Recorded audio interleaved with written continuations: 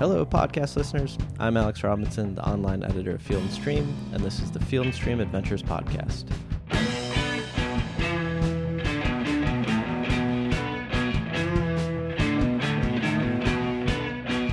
This is Field & Stream's very first podcast, a 7-part series called Paddling Quetico. We're taking you along on our canoe trip through Quetico Provincial Park, a massive wilderness area along the Minnesota-Ontario border spanning more than 1 million acres. Me and 3 others. I'm Steph Shelton. My name's Ben Romans. My name is Maddie Mahon. Got Moose Track Adventures to gear us up and help us secure a float plane to be dropped off in the middle of nowhere, Canada. Then we'd paddle and portage through Quetico back to the U.S. in just 7 days.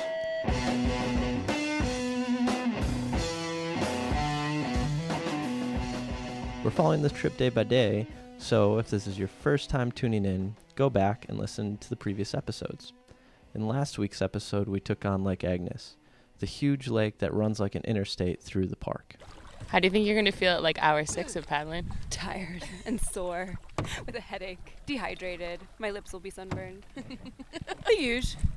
Just a normal day. The usual here in Quetico.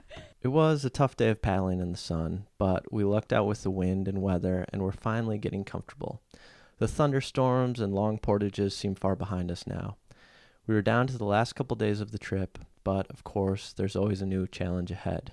And that brings us to this week's theme, bugs.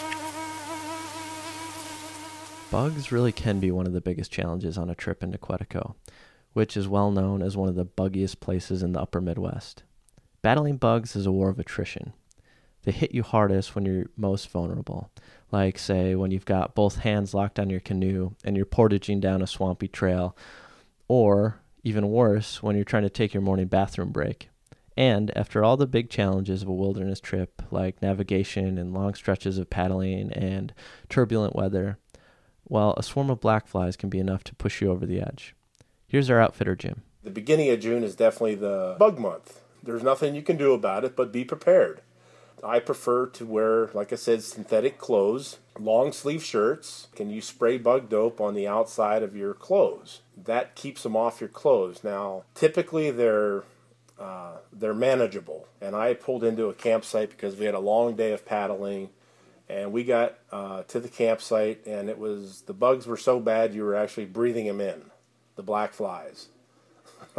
And that was bad. So when we pulled into camp, we set up tent, and typically we were going to have our normal steak and potato and a glass of wine and enjoy our first night at camp. Well, we ended up eating a couple of pieces of bread and threw our tents up and said goodnight.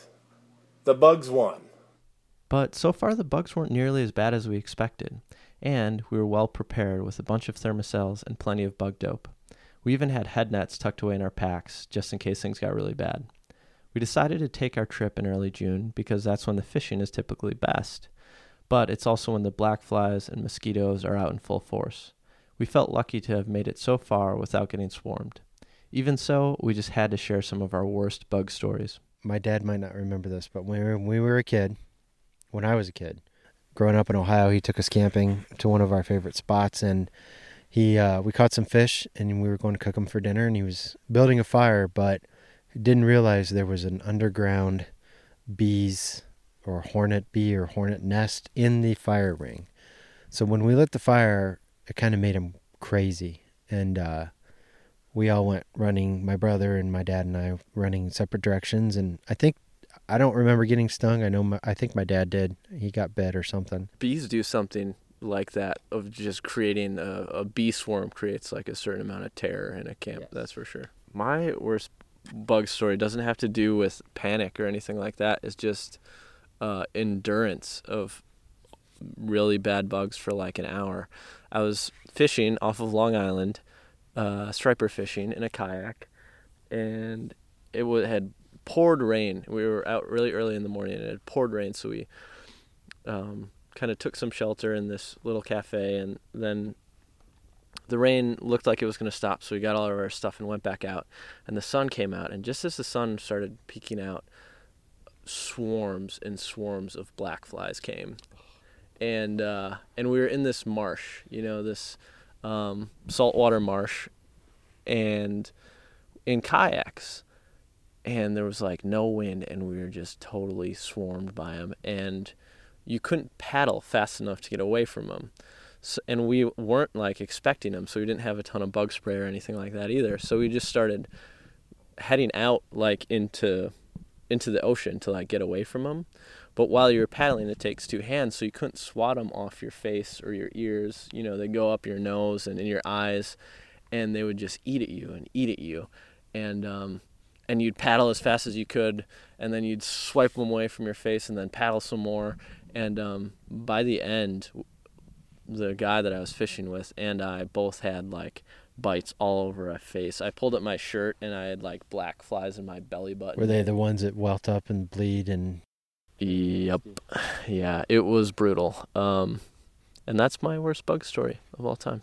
I actually think the bugs on the portages, they smell our exhaustion.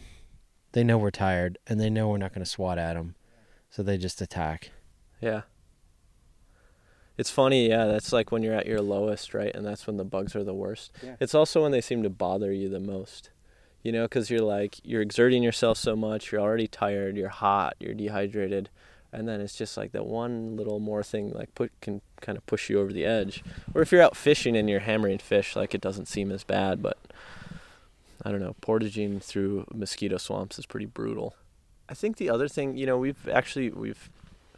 it's interesting that, you know, we say the bugs aren't all that bad here, but we've been strategic about where we go. Like we've planned our trip around the bugs in a lot of ways, you know, mosquitoes and no-see-ums and black flies and ants and spiders. You know, we've really selective about where we put our camp and, you know, what sort of bug spray we're using and what sort of clothes we're wearing. You just got bit. Damn. Now they're coming out. You talk about now them. We're starting to get This is nailed. what they do. The sun's going down and the mosquitoes are coming out. It's time to put some bug dope on and fire up the thermocell. To beat the bugs, we're strategic about where we camp, mostly looking for islands and breezy points. We're definitely staying away from marshes and stagnant water. We fillet our fish away from camp and build a nice smoky fire before the sun goes down each night and the mosquitoes come out. So we were happy when we reached our campsite, a gorgeous spot on Sunday Lake where we had a whole island to ourselves. But the camp we settled on wasn't our first choice. In fact, it was the third spot we'd scouted that day. We had to pass on the first two camps because they were covered in weird little insects that we couldn't even identify. Once we'd settled in, Maddie got Ben to talk about the day's bizarre bug encounters. When we were researching this trip, Alex and I, one of the things we kept coming across were these stories about the bugs of Quetico, and they almost had this mythical status, especially in the mosquitoes and black flies. A lot of reports and stories of people that came and went. That seemed to be the one thing they took away. Their one complaint were the bugs. So we've kind of come into this expecting it. But in the meantime, we're also encountering some other bugs and some other infestation that we weren't really counting on. When we moved down to the south end of Lake Agnes, we actually had our first real encounters with black flies, and they have a nasty bite, and they don't really seem to respond to DEET. They're the Superman of the bug world, of the fly world, and they leave a nasty wound. It itches like crazy. Sometimes they draw blood. They're not too bad today. They were bad last night. Maybe as the day warms up, we'll see more of them. But on top of that, camp number 1 decided not to stay because of ants. Camp number 2, we decided not to stay because there was a mystery bug, seemed to be falling from the trees like rain on top of Maddie's tent, and I wasn't down for that. So we moved to camp number 3, and we decided to live with the mosquitoes. Can you describe like how many of these little mystery bugs there were? Because it was really weird. The thing about Maddie's tent was you could hear these bugs falling, and when you got close and looked, they were about the size of a pinhead, just hundreds of them, hundreds and thousands of these little bugs, and you could listen to the tarp, the rain tarp, and it sounded like a pitter-patter of rain, but it was just more bugs falling on top. So I don't know, maybe we got to get a ticks flea collar for your tent or something like that. Happily, though, this new site seemed to be filled only with the normal bugs of Quetico. A few mosquitoes, a few black flies, par for the course, really. We turned them away with thermocells and a good campfire. But the days of hard work were taking their toll on us in little ways. Both Ben and I had the injuries to prove it. Ben's ongoing foot problem, day number 3. About a day or two ago, I cut my heel. I have some open blisters and looks like some rub marks from where the straps have kind of rubbed my feet raw. That's a problem when your feet are always wet. They're so soft. The skin's so soft, and it's easy to get an injury. Well, it's actually my ankle. I twisted it. It felt okay, like while we were going. But then after we paddled into camp today and I got out of the canoe, I was like, ooh, that hurts. And then walked around a little bit, and it was pretty stiff, so I looked at it, and it was pretty swollen and a little discolored. So I was like, well, we should probably wrap that up. But even with our bumps and bruises, we'd gotten efficient at setting up and taking down our camp. After days of working together, everyone started to find their own roles.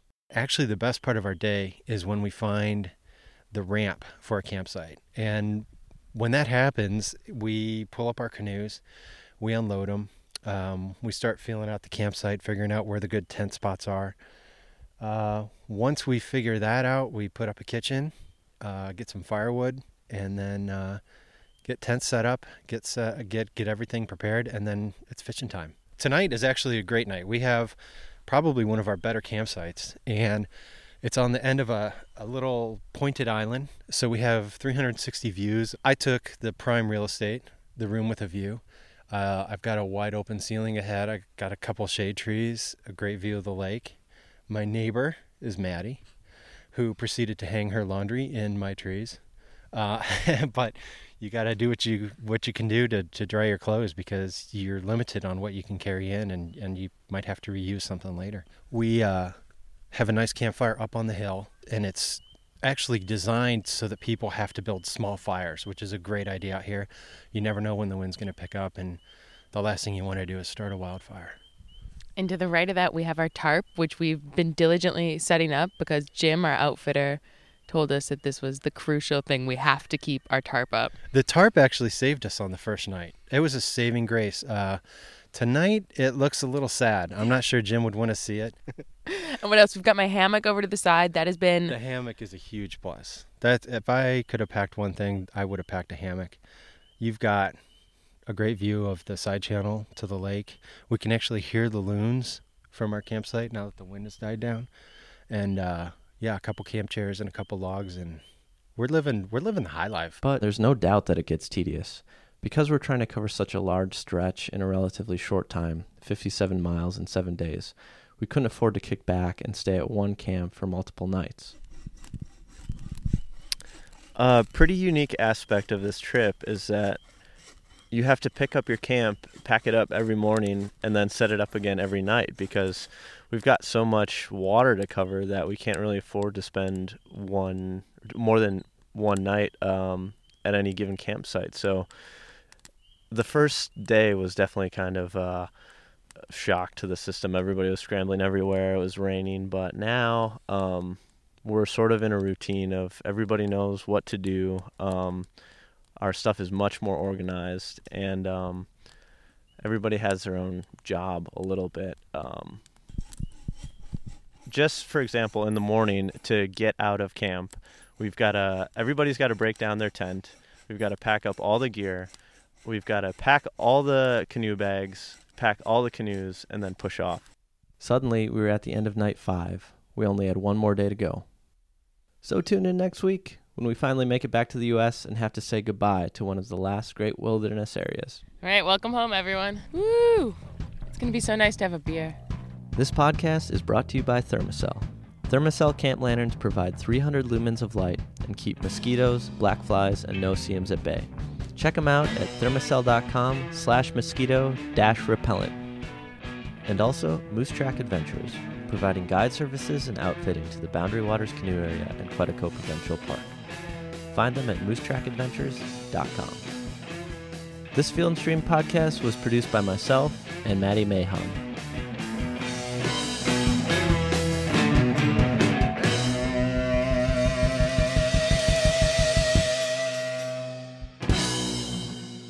And now, for your Ben Roman's Moment of the Week. I got calluses like brass knuckles. It's like leather. I could probably grab a bee right now and shake it like dice, and it wouldn't do anything.